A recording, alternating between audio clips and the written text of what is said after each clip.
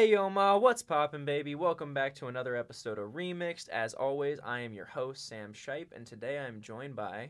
Blake Chapman. Go ahead, tell us about yourself, Blake. Let us know who you are and what's been on your playlist recently. Well, I am a junior journalism news major here at Ball State, and I really just like getting involved talking about entertainment. I'm the managing editor for Byte BSU.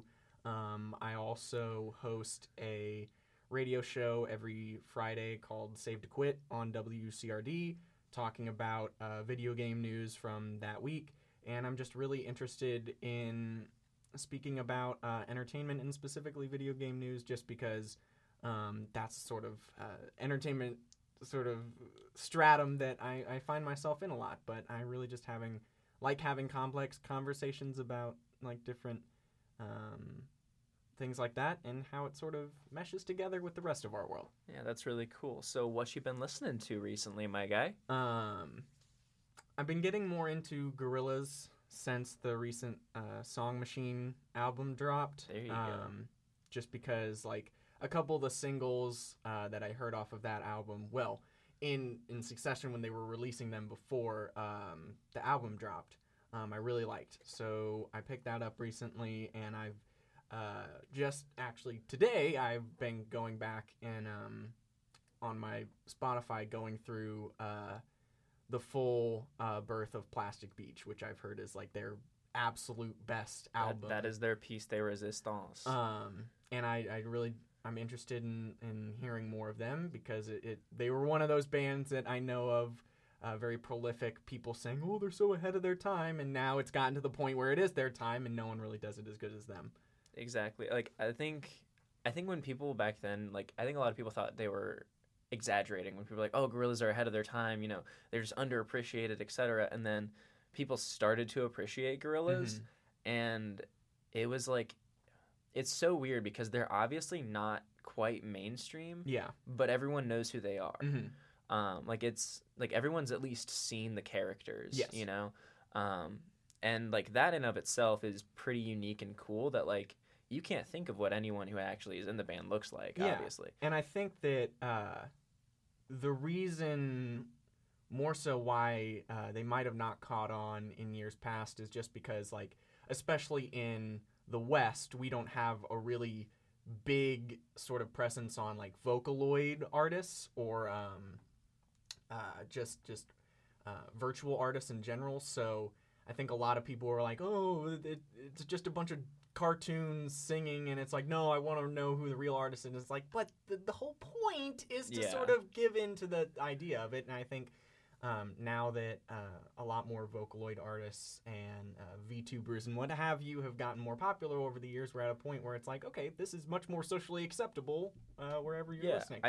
I think it kind of lends itself to kind of a culture shift where like being anonymous on the internet has kind of become a necessity for some people. Because we see like how like celebrities' lives obviously change when they get famous, but what about the ones that we don't see? You know, like there's Swagger Souls from Misfits, if we're going in like the video game realm.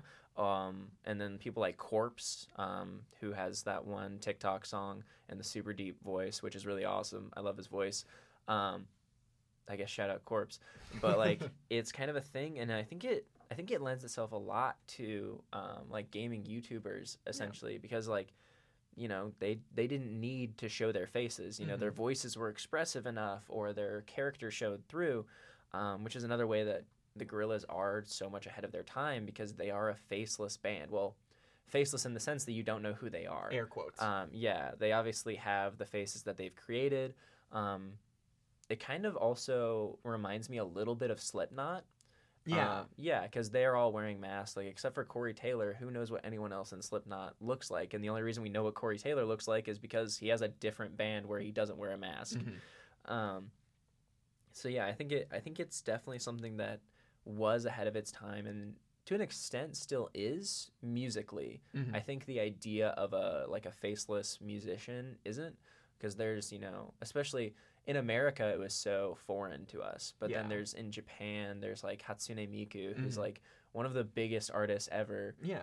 But it's not a person. And I think it also plays in the fact that someone like Hatsune Miku or Vocaloids in general, since they're technically computer programs, there's still that like cultural barrier there, but there's at the end of the day, there's an actual person behind Gorillaz music, whereas these are simply just, I guess, souls which that music sort of embodies and is played out through. Yeah, I mean, obviously there's a gap between like Hatsune Miku, who, for those that don't know, Hatsune Miku is like basically a computer-generated anime-looking girl who kind of gets projected out with like holograms or just up on screens, and she sings her songs and she has concerts, but she's not real, like physically real. Like there is no Hatsune Miku. And that's like there's other characters like that, and some of them have like voice actors behind them who do their voices and they're singing. Other ones, their voices are completely computer generated. Mm-hmm. And so like that's another step up the ladder. Yeah. But seeing acceptance for those types of music like obviously lends itself to like people being able to enjoy stuff like the Gorillaz, where it's like it's faceless music. But like if you just watch any of their music videos, like they're very deep. They're very much like the symbolism is all there, and it's almost easier to understand. Yeah, it's almost easier to convey the art. Yeah, because they're not limited by like, oh, this is what a human body can do, or oh, this is like a real place that we can put someone. It's like no, if we take it and we animate it and we let these characters just kind of be, I don't know, just be the symbols, Yeah. I know there's a lot of songs about like drug use, things like that, where it's like this. I think one music video was literally just like, this is what an acid trip feels like to the people that were in the band, and it was like, okay, wow, like that was a lot to take in. You can't really do that ethically with a human being. No, you can't just like, and to try to portray that in a way while using real people, it's way more difficult because hallucinogens don't care what you think reality is like, so that's its own thing. And Gorillaz were and still are ahead of their time musically. I think the world's catching up to them when it comes to like what they've been like, what it was that made them so different artistically. Obviously I think there's a lot of bands that are trying to catch up to what they're doing musically. None have found a whole lot of success because it's a combination of all these things that make Gorillaz what they are and make them so appreciated by the few people that have like really found them. So I guess low key shout out to Gorillaz. You were every Hot Topic kids, you were their rock. It's like it almost felt like a secret club if you like saw someone else wearing like a Gorillaz hoodie and you were like, okay, that person's cool. Like they listen to good music. Yeah. But to other people, it's just a cartoon character on a shirt. They think like, oh, what show is that from? And it's like, what show is that from? Should I just tell them the Gorillaz? I don't know. Like, it's sort of. It's also like I know Kanye West and Kid Cudi with Kids See Ghosts. They're sort of. And I think I don't know if they're still looking to do the TV show for that or if Gorillaz are trying to do a TV show either way. But it's fun that's sort of expanding. It's a fun concept. Whether or not Kanye West can put out anything these days, at least with collaboration. I don't know if him and Cudi are still cool after everything that's been going on, but I don't know. I don't know. So what else have you been listening to? Cyberpunk 2077 comes out in 28 days. That's what you think. That's what I hope for. They're gonna postpone it for the 50th time. But I'm really looking into sort of diving deeper into punk rock music, specifically more sort of industrial or I don't know if cybernetic is the word. That's a weird one. But stuff like Grimes or Daft Punk or a little more experimental. Yes, experimental punk music that uses a lot more sort of computer-generated, interesting instrumentation. A little more techno, a little more dancey, a little more. Yeah, I get what you mean. Like if you just imagine cyberpunk as music, then exactly. Yeah. Now you're kind of speaking my language because like punk is where I got my roots. Like I grew up on Beatles, Stones, like everybody else.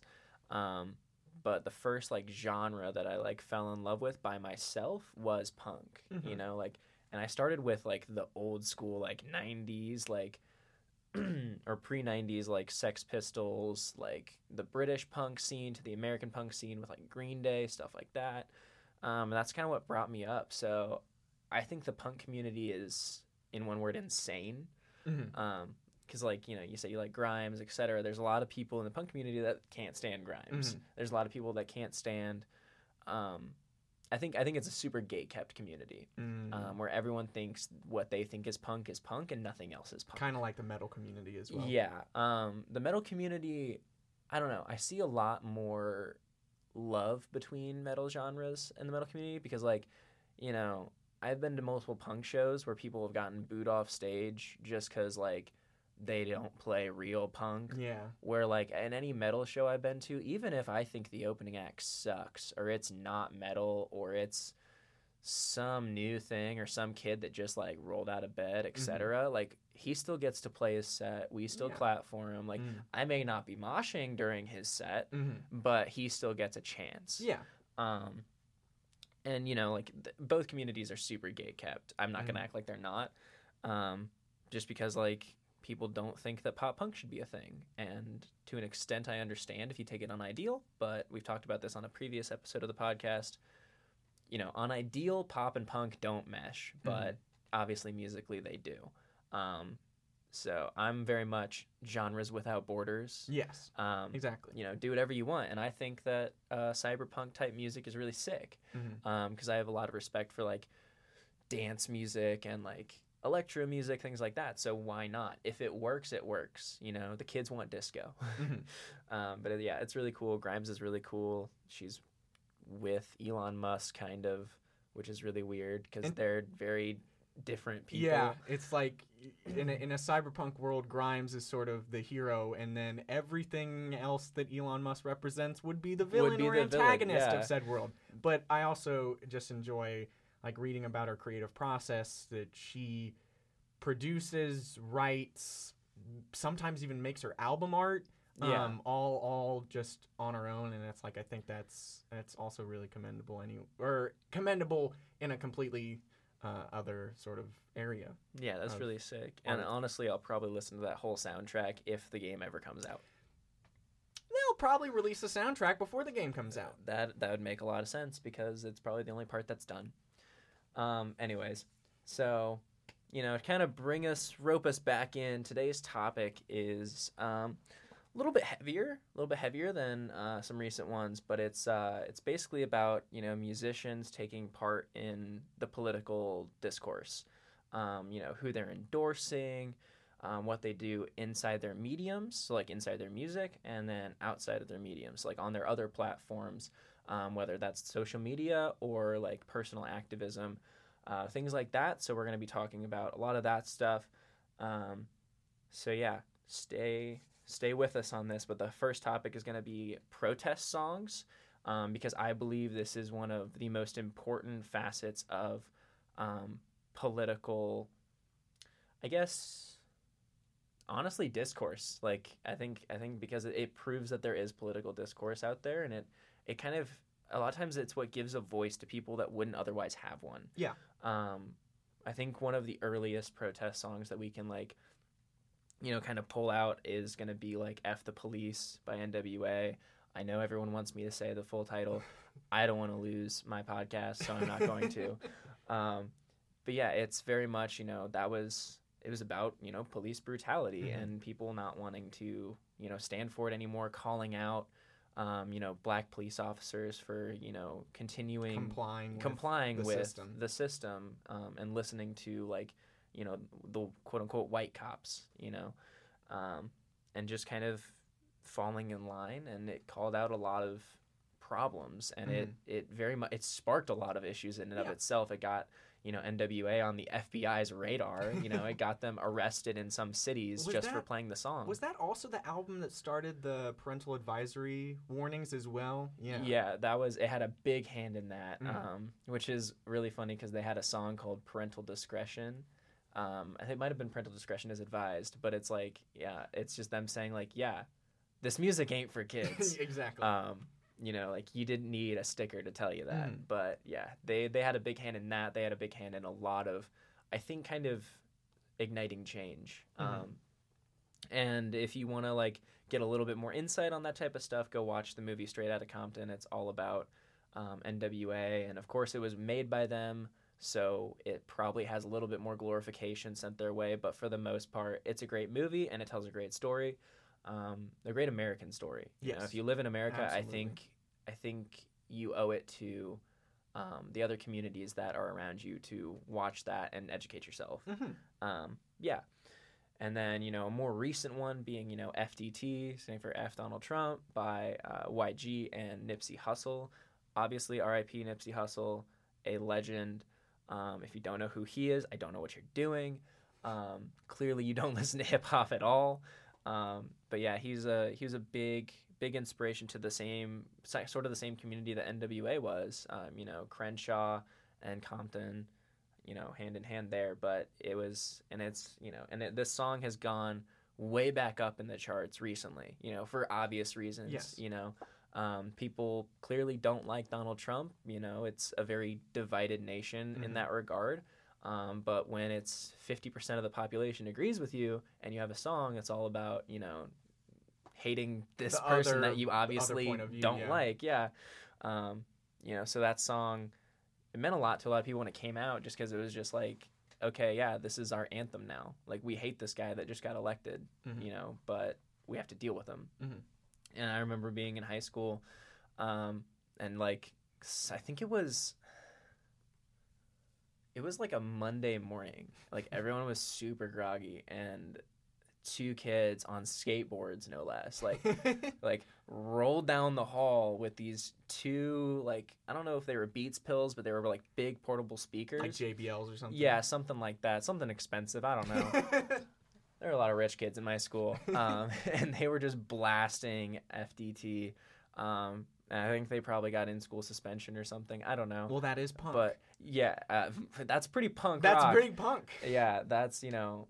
Yeah, if I can say that anyone else did anything that was punk rock in my high school, that was definitely one of the things. And then, you know, there's other genres, of course. You know, hip hop wasn't the only one to do it. One of the best protest songs ever, I think, is probably "American Idiot" by Green Day. If you disagree, you're wrong. It launched a musical that is also incredibly good. Yeah, it's I mean, just the amount of like little digs that they have in at the administration that was at hand then. That whole album basically was just about growing up in post 9/11 America. And so it obviously like resonates with a lot of people, myself included. I was and low-key am obsessed. Not me having the American Idiot Chuck Taylors or anything. Definitely not me. But yeah, it's very important. Like, I think that song's super important for just like how the younger generation really felt in that moment of like, you know, we're at war with terror, quote unquote, but are we? Like, there's so many conflicting things that we're being told as we're growing up. Like, you know, and to date myself personally, I was not even a year old when the Twin Towers went down. Yeah. And so I'm growing up being like, why is everyone freaking out? You know, why is it ingrained in my head to be afraid of Iraq? You know, and that's what I grew up thinking, was that like, oh no, Iraq's out to get us. We didn't know anything previously to that. So exactly. We had no. It's the sort of. It's a lot like you could say it now. Well, you could give it perspective now. Of course, we've been through pandemics before in the United States and across the world, but especially with like how much more digitized we are now, this could be the moment where it's like, you know, the first 19, 20 years of our lives are a completely different experience from where we're headed now, and kids that are born like this year or were born in 2019 aren't going to know any better from that point of view. And I would really probably going to be a lot of like new punk genre stuff that's brought up just because of like... Precisely. Like, I think that we're going to see something culturally relevant to them just as much as, you know, American Idiot was to me and to our generation. And it's something that it obviously can't be ignored. It shouldn't be ignored. Yeah. When it comes to these things, like I think if anything, whatever administration is at hand, whether it's a Democratic, Republican, whatever administration it is, if there's a protest song, especially if it's gained any traction, I think it lends itself for the administration to listen to and like take that into heart. Like obviously it's resonating with people.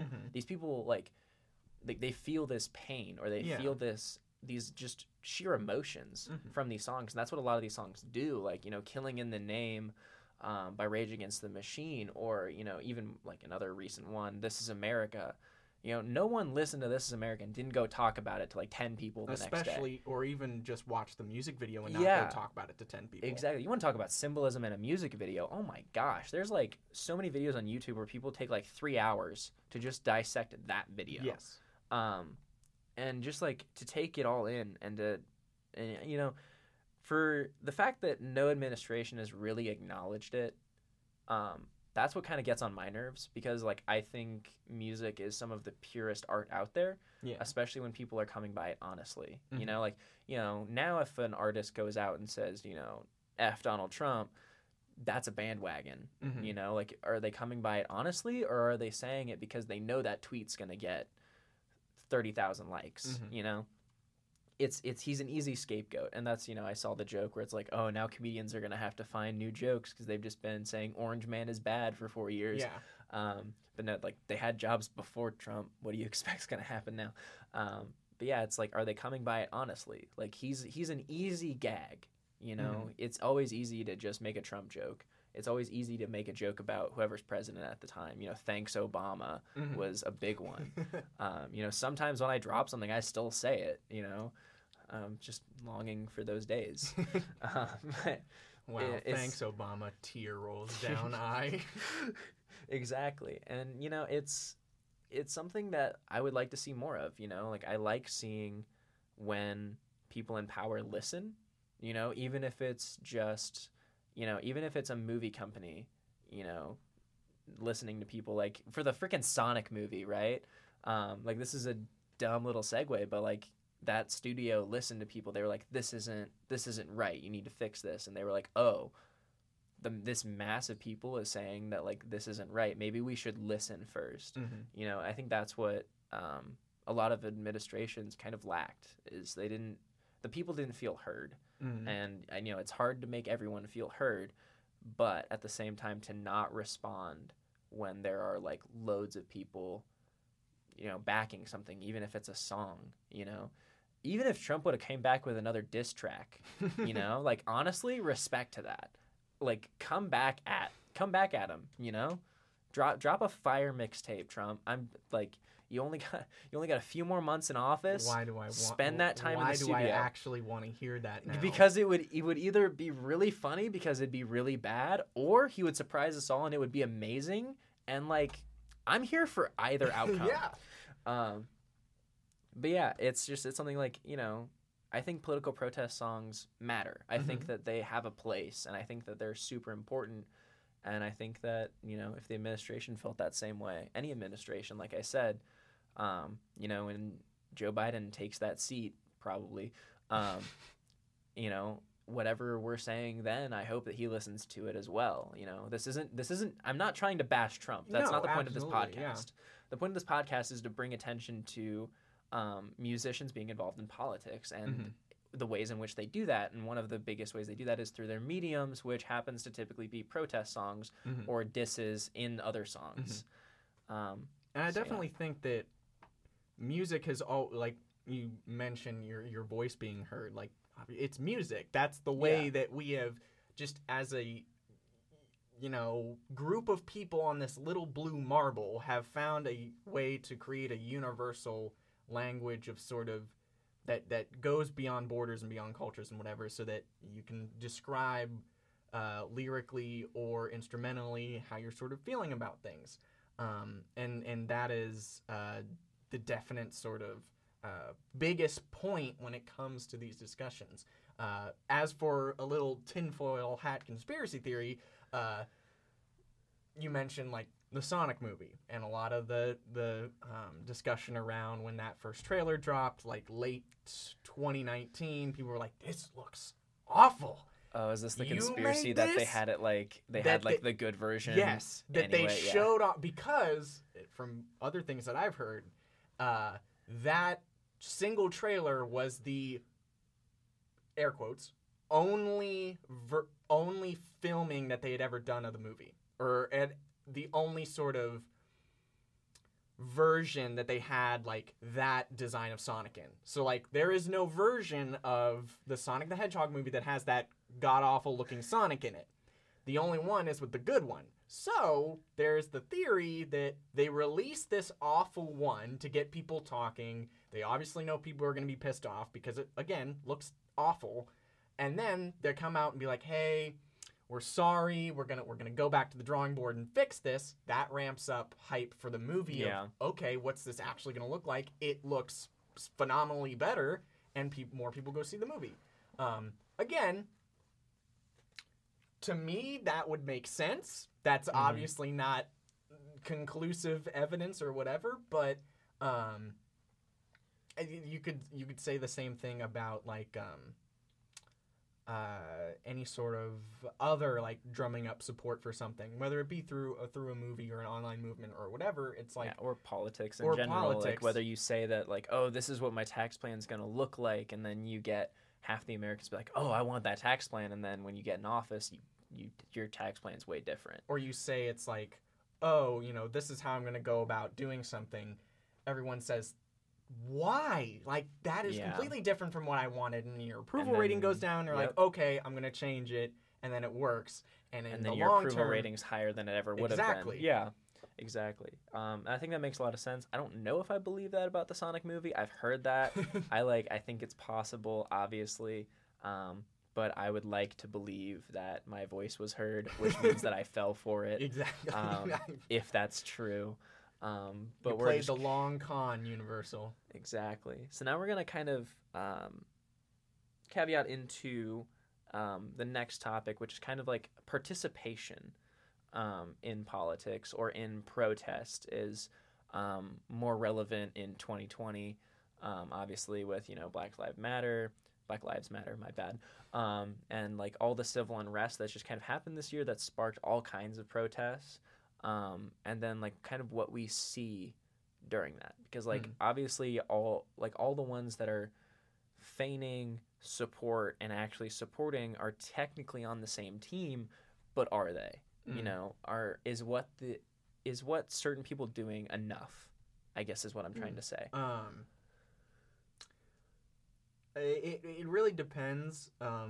For me, I think that like, is it sort of the authenticity of whatever you're going for is definitely key. I believe that the Black Lives Matter movement specifically has been something that's been going on for really off and on has been off and on in the news cycle for really the last 6 years, since 2014 and the Ferguson protests. I think we're at a point now. Ferguson was 2014. Oh, that feels so long. Yeah, it does. I think that we're at a point now, especially considering how the election's gone and how the last administration has gone. Doing the bare minimum is no longer really an option if you want to enact legitimate change. Yeah. I think that you're like, I don't think that you should be obligated to sort of do something else, but I think that if you have the influence, monetary or otherwise, to make people speak up or make politicians go for legislation and readjust the way that everyone is living, I think that that's absolutely paramount. If you really care about that, then why just sit on your hands and sort of say like, just tweet. That sucks. Yeah. Exactly. Like I think some parallels that I kind of want to draw is like, so like there's Cardi B, right? And she's been claiming that she's been like, going after prison reform, things like that since the jump, right? And she has been tweeting about it quite a bit ever since it started, ever since she started to, at least, ever since she kind of got popular. And yeah, that's true. However, where was she during the protest? Where was she? You know, her boots weren't on the ground, so to speak. But then there's like other artists, and people know I love to trash Cardi B. You know, nothing against her. Actually, well, a lot of things against her music. Her as a person, you know, she's done some messed up things. And, you know, I'm not here to judge her person. I'm here to judge her music. And in this case, you know, what she's done to kind of put her money where her mouth is when she talks about, you know, civil unrest. And then there's other artists that, you know, they went out and they protested with the people. They led peaceful protests. They led the marches, like Machine Gun Kelly, who I also seem to bring up a lot. I'm sorry. It's just that he's relevant in this scenario because he's been getting more and more relevant. Yeah, he had his boots on the ground during a peaceful protest, and, you know, he made a cover of Rage Against the Machine, Killing in the Name, and he used all that footage at the protest. Like, he was literally leading marches. He was, like, waving signs. He was, you know, kind of getting up in other people's grills, you know. He was very adamant. Like, he had one speech kind of that I think he posted on social media. It was like, you know, if you look like me and you have racism in you, like, if you have that hate in your heart, like, I don't want you listening to my music. I don't want you watching my movies. You know, I don't need you. And, you know, some people think that that's, you know, alienation. And I say good. Personally, like, I think if you're going to stand for a cause, you should put your money where your mouth is. That's my opinion. And I think that, like, obviously, like, going to marches is not the absolute end-all, be-all thing you could do. So, like, let's say, like, if we were using Cardi B, for example, Cardi B wants to get some more influence on prison reform in the United States. Hot button topic that really needs to be taken care of very soon in a nation that has the highest population of incarcerated citizens the world over. And highest incarceration rate. She could go to Capitol Hill and speak in front of the Senate, or go even in her home state of New York and speak about incarceration rates there at her state representative or whatever. I will give her some credit. She did interview Bernie Sanders at one point. You know, like, obviously that's, you know, that I think that means a lot more than just a regular tweet, obviously. Like, she's going out of her way to sit down with, at that point, you know, a future presidential candidate, and talk about things that she thinks is important for the culture, for, you know, people that are, you know, just kind of dissatisfied with how the country's been run and the state of the world itself.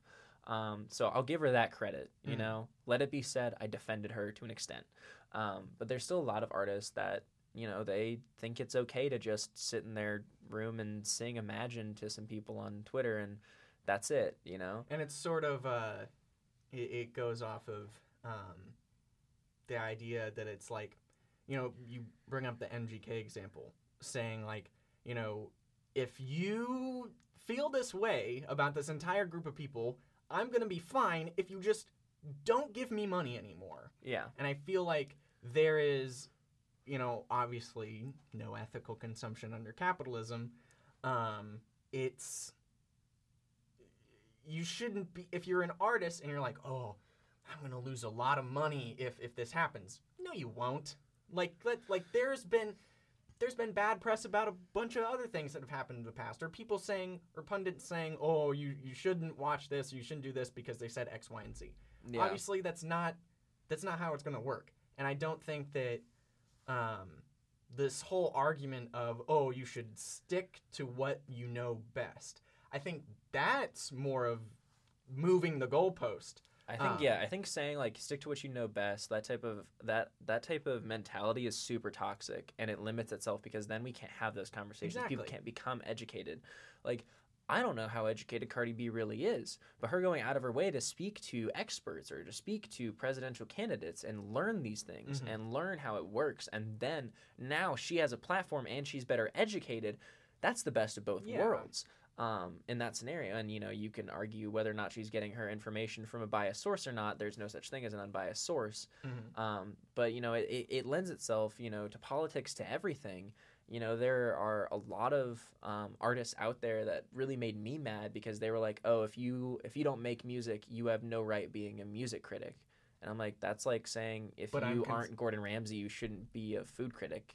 Or you shouldn't cook. Yeah. Or, like, oh, if you don't know how to play games, then you can't, like, review a game. Yeah. Where it's like, if you're not a professional speedrunner, who are you to tell me if the new Mario game's good or not? It's like, I'm still consuming it, so I have a general idea of what's good about it or not. Because, I mean, and especially when it comes to any kind of art, or even like as we sort of blur the line between like, oh, the stratum of, you know, state or federal representatives versus like common people. If the struggles of the common person, if they're not being heard and they can't bring it up without someone on broadcast television saying that, oh, this is wrong and whatever, and celebrities and athletes can't bring it up because they're out of line, because they're not doing what they're paid to do, do we just exist in a vacuum where politicians are really the only people that are allowed to speak about this, or they're the only voice we can have? Because we've seen how well that goes in the past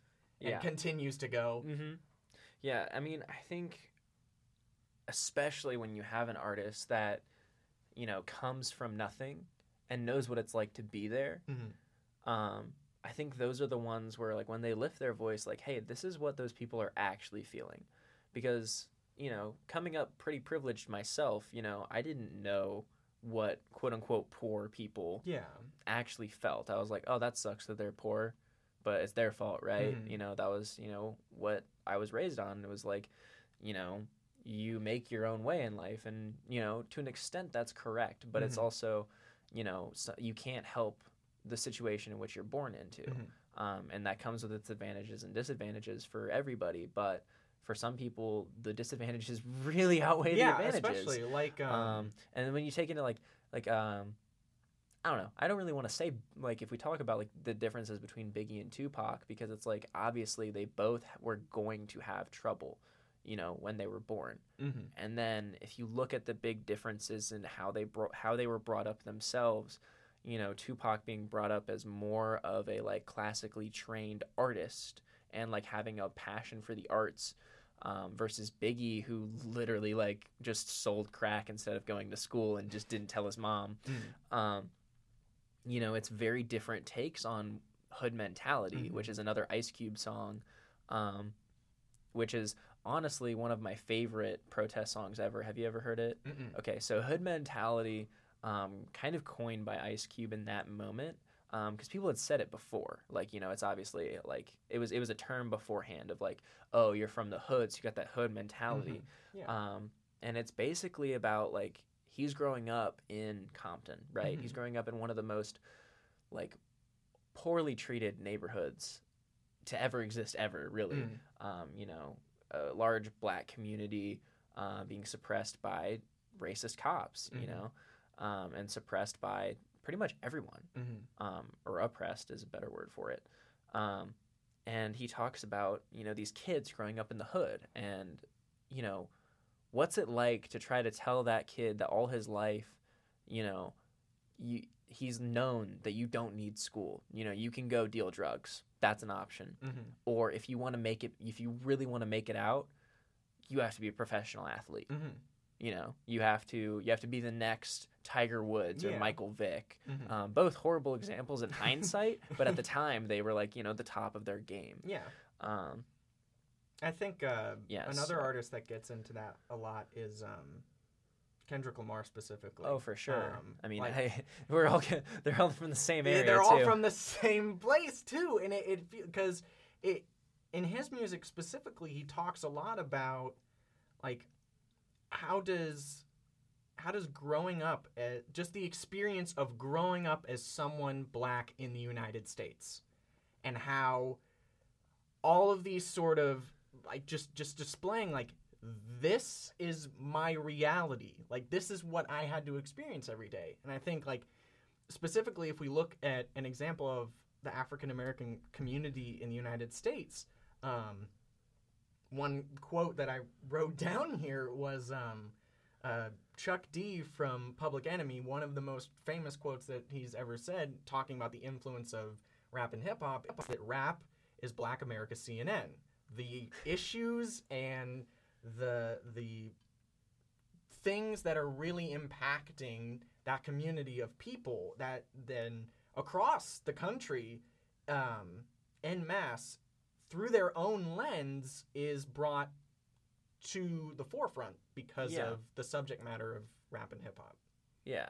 And it's just it's something like, you know, and this is a little bit erring on more protest songs like side, but it's part of that community, and it's a community that like really has no other caveat to being heard. You know, like it is their CNN, right? Like this is how Black Americans kind of feel for each other. It's, you know, they hear it from each other, and you know, the problem is though, it's their CNN, right? Like that's the separation there. It's their CNN. You know, they're not. You know, those things aren't being said on CNN and definitely not Fox News. You know, we aren't seeing that on, you know, major broadcasting, you know, and that's partly a lot of people's fault, but it's also just the way America is currently. The stereotypical white dominant majority. Yeah. And again, I'm not here to bash any, you know, political party, etc. That's not what I'm here for. What I'm here for is, you know, talking about musicians and their place in politics and what is their place, because, you know, clearly they're not politicians unless they become politicians, which, you know, I see a lot of artists having that option now because they've been so active. It wouldn't be far-fetched for me to see someone that, you know, I listen to now as my president years from now.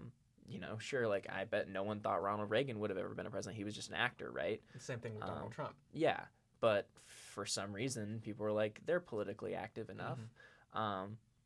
And so I wouldn't be so surprised if my president one day was like a Kendrick Lamar.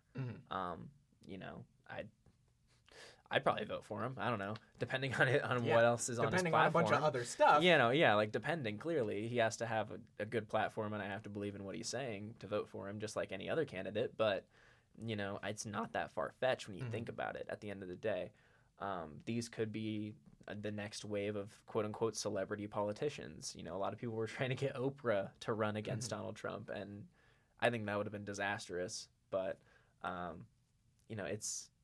You know, we've had celebrity presidents before, and especially if they're going out of their way to learn now and to be active now politically, you know, I think it's setting up for something bigger in the future for their influence. And it tends to happen a lot, especially in the music community, just because sort of protest anthems. And I think, like, one thing that's so important about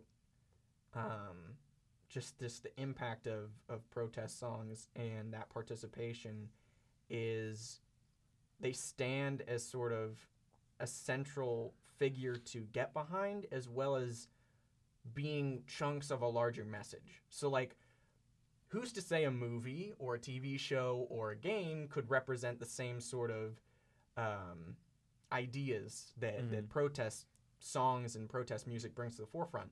But because music tends to be such more easily digestible, that gives it so much more impact and importance.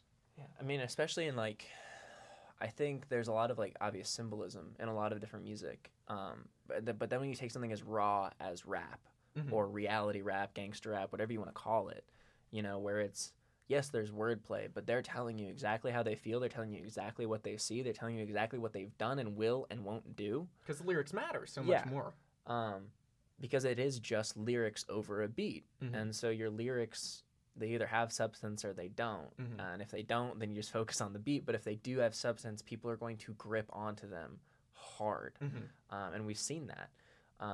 So then when it comes to, like, you know, actual participation for these people that, you know, whether they're hip-hop artists or they're, you know, like an Ariana Grande or a Taylor Swift, like, is it enough for them to just, you know, say, here's who I'm endorsing? And this is, like, kind of segueing into the next topic of, like, celebrity endorsements of specific politicians and, like, their participation. Like, would we even see it as genuine if we saw, like, Ariana Grande, like, walking the streets? Because that's the thing that a lot of people said when a lot of influencers were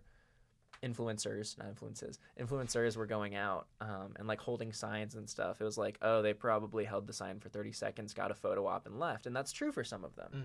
And that really sucks because, you know, obviously it's just for clout, right? No one wants to see that. I don't care if you agree with them or not. It's disingenuous.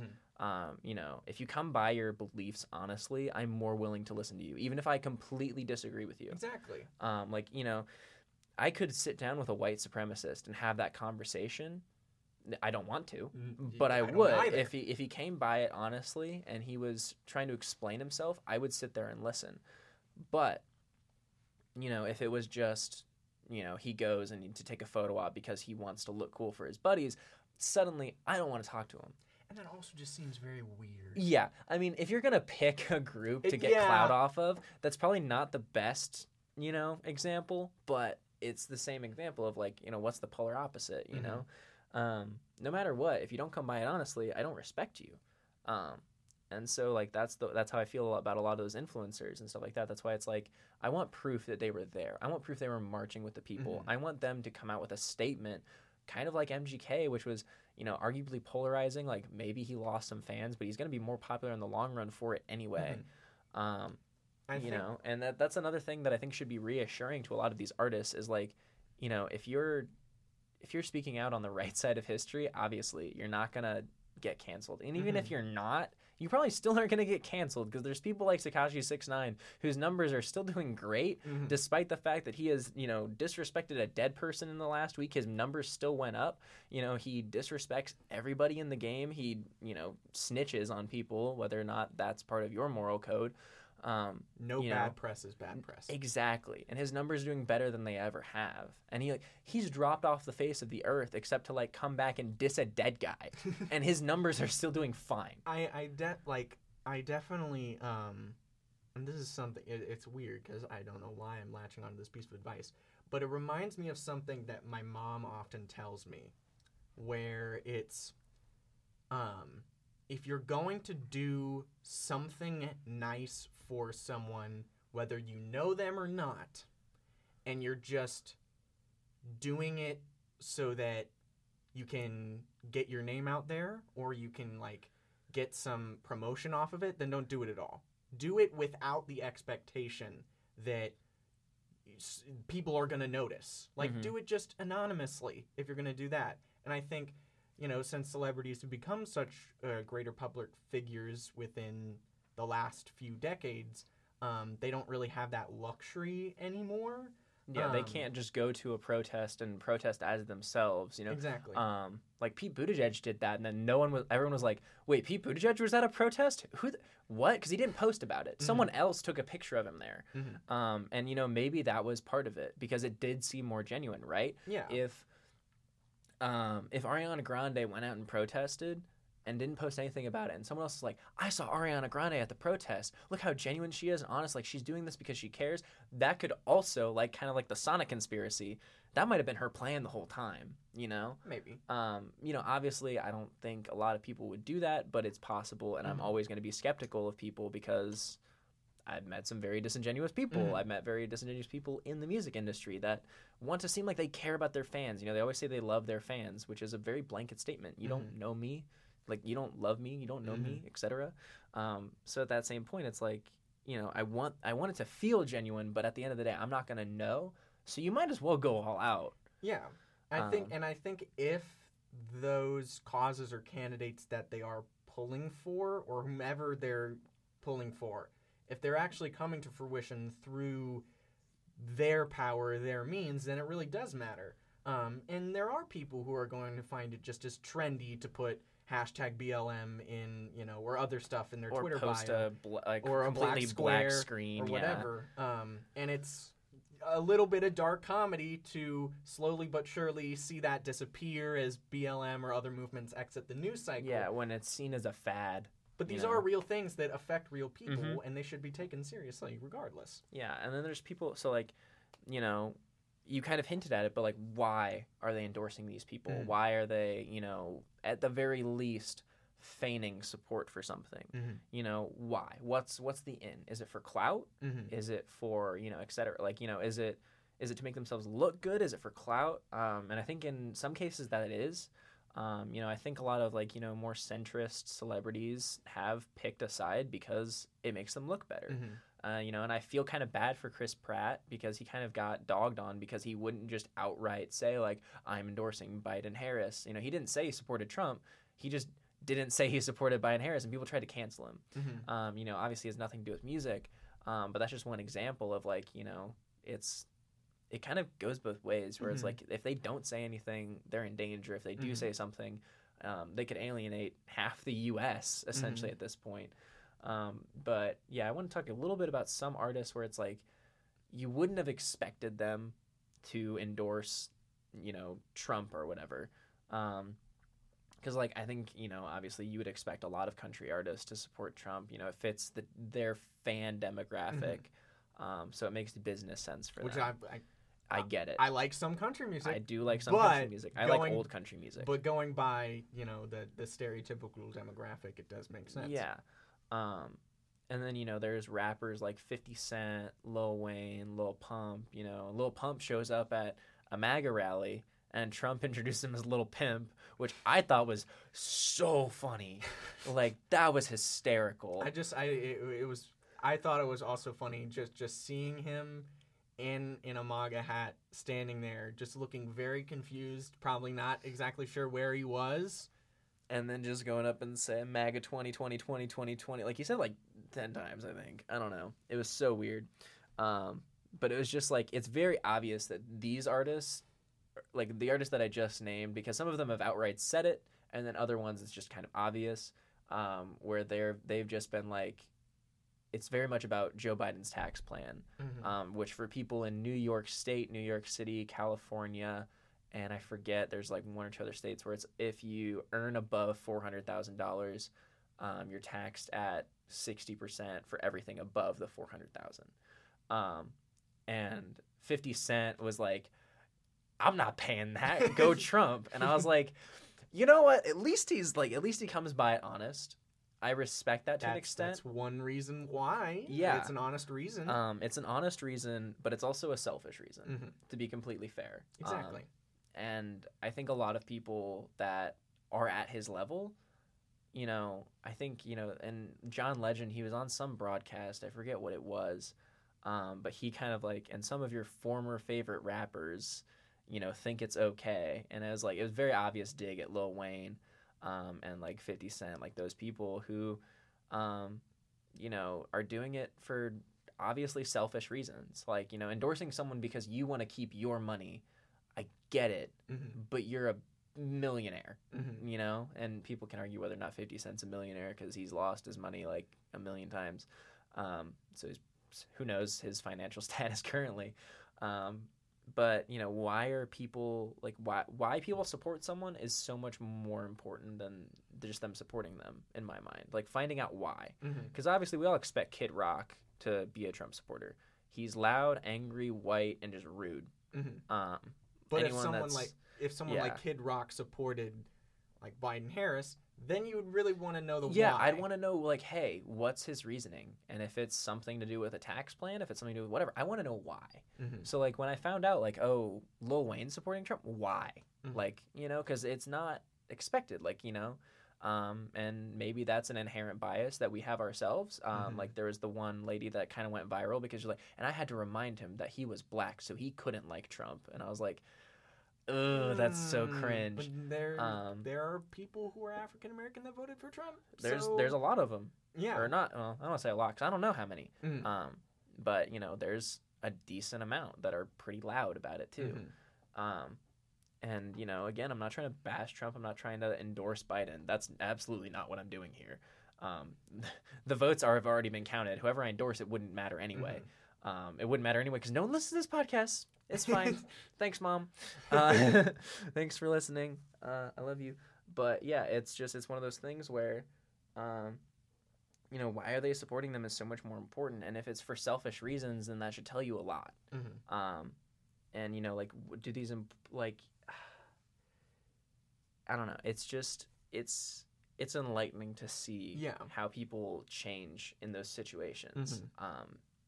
Like, because people that like would have been quote unquote voices for the streets, now they're like, oh, I'm going to vote for someone just because they're going to tax my millions, and it's like, that's a very privileged point to be at, to be able to say like, I'm going to vote for this person because my millions matter more than whatever else is on the docket,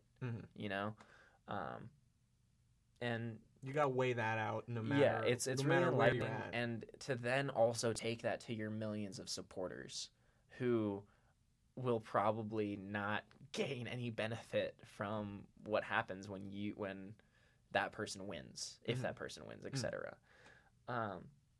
It's just really interesting to see, like, you know, and how vocal, like, I think 2016 2020 have been huge for seeing, like, you know, celebrities break their silence, like, you know, politically. You know, even people from, like, other countries, celebrities that are British, etc., they've, like, been trying to weigh in, which personally I won't listen to them because you don't know America. Like, I don't know. I feel like it's not their place in that situation. That's my opinion. You know, I think everyone has a place to say what they want, but at the end of the day, I'm not going to really listen to them when it comes to American politics. Because they haven't grown up in it. You know, they haven't lived in it. They haven't, you know, they haven't had the growth of someone who, you know, grows up in America. They've had different growth that's probably equally as respectable, but at the same time, you know, they don't know what it's like to live in America. They only know what America looks like from their perspective. So I'm not really going to listen to Harry Styles or Conor McGregor. You know, Conor McGregor is a huge Trump supporter. Harry Styles, big Biden supporter. They're both not from the U.S., and they try to say that, you know, he's the worst president in America's history, or he's the best president in America's history. I don't know how much they really know. Never lived American history. That's yeah, the you thing. haven't. Well, like I've only lived 20 years of American history, and I don't think I know much. Yeah, it's like if one of us were to say, like, oh, Boris Johnson's the worst prime minister in the history of the United Kingdom. It's like, okay, I could look at all of the perspectives from people who have grown up in the United Kingdom, or authors from Britain, or news articles from The Guardian, or whatever. But that experience I'm still not going to understand. Exactly. Yeah, and, you know, I don't know how much Boris really gets as far as public support, but it's fine. It may or may not be fine, actually. I don't know. But it's like I think it's more important to look into why they support who they support, you know, because I think a lot of people are just like, oh, I really like this artist, you know, I really like these artists, and they're telling me to support X person. It's like, okay, well, how am I different from this artist in why they're supporting this person? Clearly, I don't make millions. You know, if I made millions, I wouldn't be here right now. I wouldn't be recording this podcast for 5 people to listen to. Again, thanks, Mom. You know, I would be a very different place right now. And, you know, maybe I would vote for someone different. Who knows? But that's not my situation. But I think it's very interesting to see, like, because then there's people like Cardi B, who I'm actually going to kind of defend, who, you know, endorsed Biden-Harris because she wanted to see the change in prison reform or other things, like socially. Like, I think her tweet said something like, I think Joe gets it when it comes to the black community. And I don't know if he does. You know, I don't know if either of the candidates did or do. I don't know. And that's not for me to know, really. You know, I can go off my best speculation, but I have not lived my life as a black American. I don't know what that's like. I don't know who has the better grasp on it. Yeah. The best I can do is listen. And I'm here listening to not only my friends, but these other musicians that are speaking, you know, and they're speaking through their endorsements. And they're telling us why they're voting for who they're voting for. Exactly. Why they're endorsing who they're endorsing. Why they're opening with a song for this person's rally, right?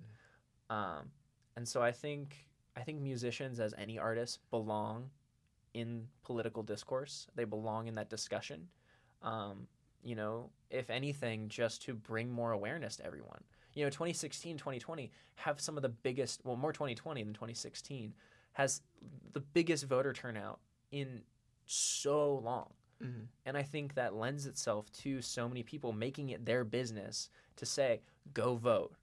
Here's where I stand. Find where you stand. Go vote, you know? And at the end of the day, no one was saying, you know, go vote because I know you're going to vote for Biden. Go vote because I know you're going to vote for Trump. Everyone's saying, go vote. So they were getting Americans to use the little bit of voice that we have. And I think that's a super big deal. And I think it's a super big deal for artists in general, especially musicians, because this is a music podcast, trying to keep it music-based. We've gone a little off topic every now and then, but that's essentially what I'm trying to say is, musicians and artists belong in politics, just like anyone belongs in that conversation. And, whether it's through their medium, through a protest song, or songs that contribute to that conversation, whether it's, their own participation or lack thereof in protests, etc., any kind of movement, and whether it's through their endorsements themselves of just blatantly saying, this is a candidate who I support, or if you want to be like Kanye West, I am now the candidate that I support. I didn't even want to get into that, which is why I didn't. I am the candidate now. I am the candidate now. So yeah, any last thoughts from my guy over there? I would say that the last thing for me, and I tend to feel kind of strongly about this, is there's going to be a lot of people, vocal minority of people, that say that they don't want to see. I would use a quote that they might see. I don't want to see anyone in the political arena that doesn't belong there. And my answer to that is we're not robots, we're not replicants, and we're not unempathetic husks that walk this earth and then expire in 85 years. Whether you're a journalist or an athlete, a movie star or an artist, whatever, you have the right to speak up for things you believe in, no matter if they might be controversial to whomever. Of course, it's a little different for journalists because of the situation that we're in, but that's a completely different debate for another day. Yeah, that's a different topic. but the point remains, and whether it's rap and hip hop, or whether it's punk music, or any sort of protest, or any sort of protest anthem that's within a certain genre, it's really sort of intrinsically tied into, in many respects, the formation of that genre of music, and it sort of seeping and intermixing with other genres is very natural in the music world, and I think that it is important from all sides. Yeah. Someone's always going to have a problem with what you have to say, so might as well make your voice heard. Just say it. Yeah. So my last thing to do, I'm going to give a quick shout out to a small little rap group. Some Ball State students in there. It's called the Bulk Boys. They just dropped their first kind of dance club song. It's pretty good. I might be collabing with them someday soon. Hopefully, if I can, we can get our schedules together with COVID and everything. Got to be safe. But you can go ahead and check them out on Spotify, Apple Music, SoundCloud. That's the Bulk Boys, spelled completely normal for once. Bulk space boys. But yeah. That's all from me. Thanks again for tuning in to another episode of Remix. I'll see you next time. As always, I love you. See you later. Bye, guys.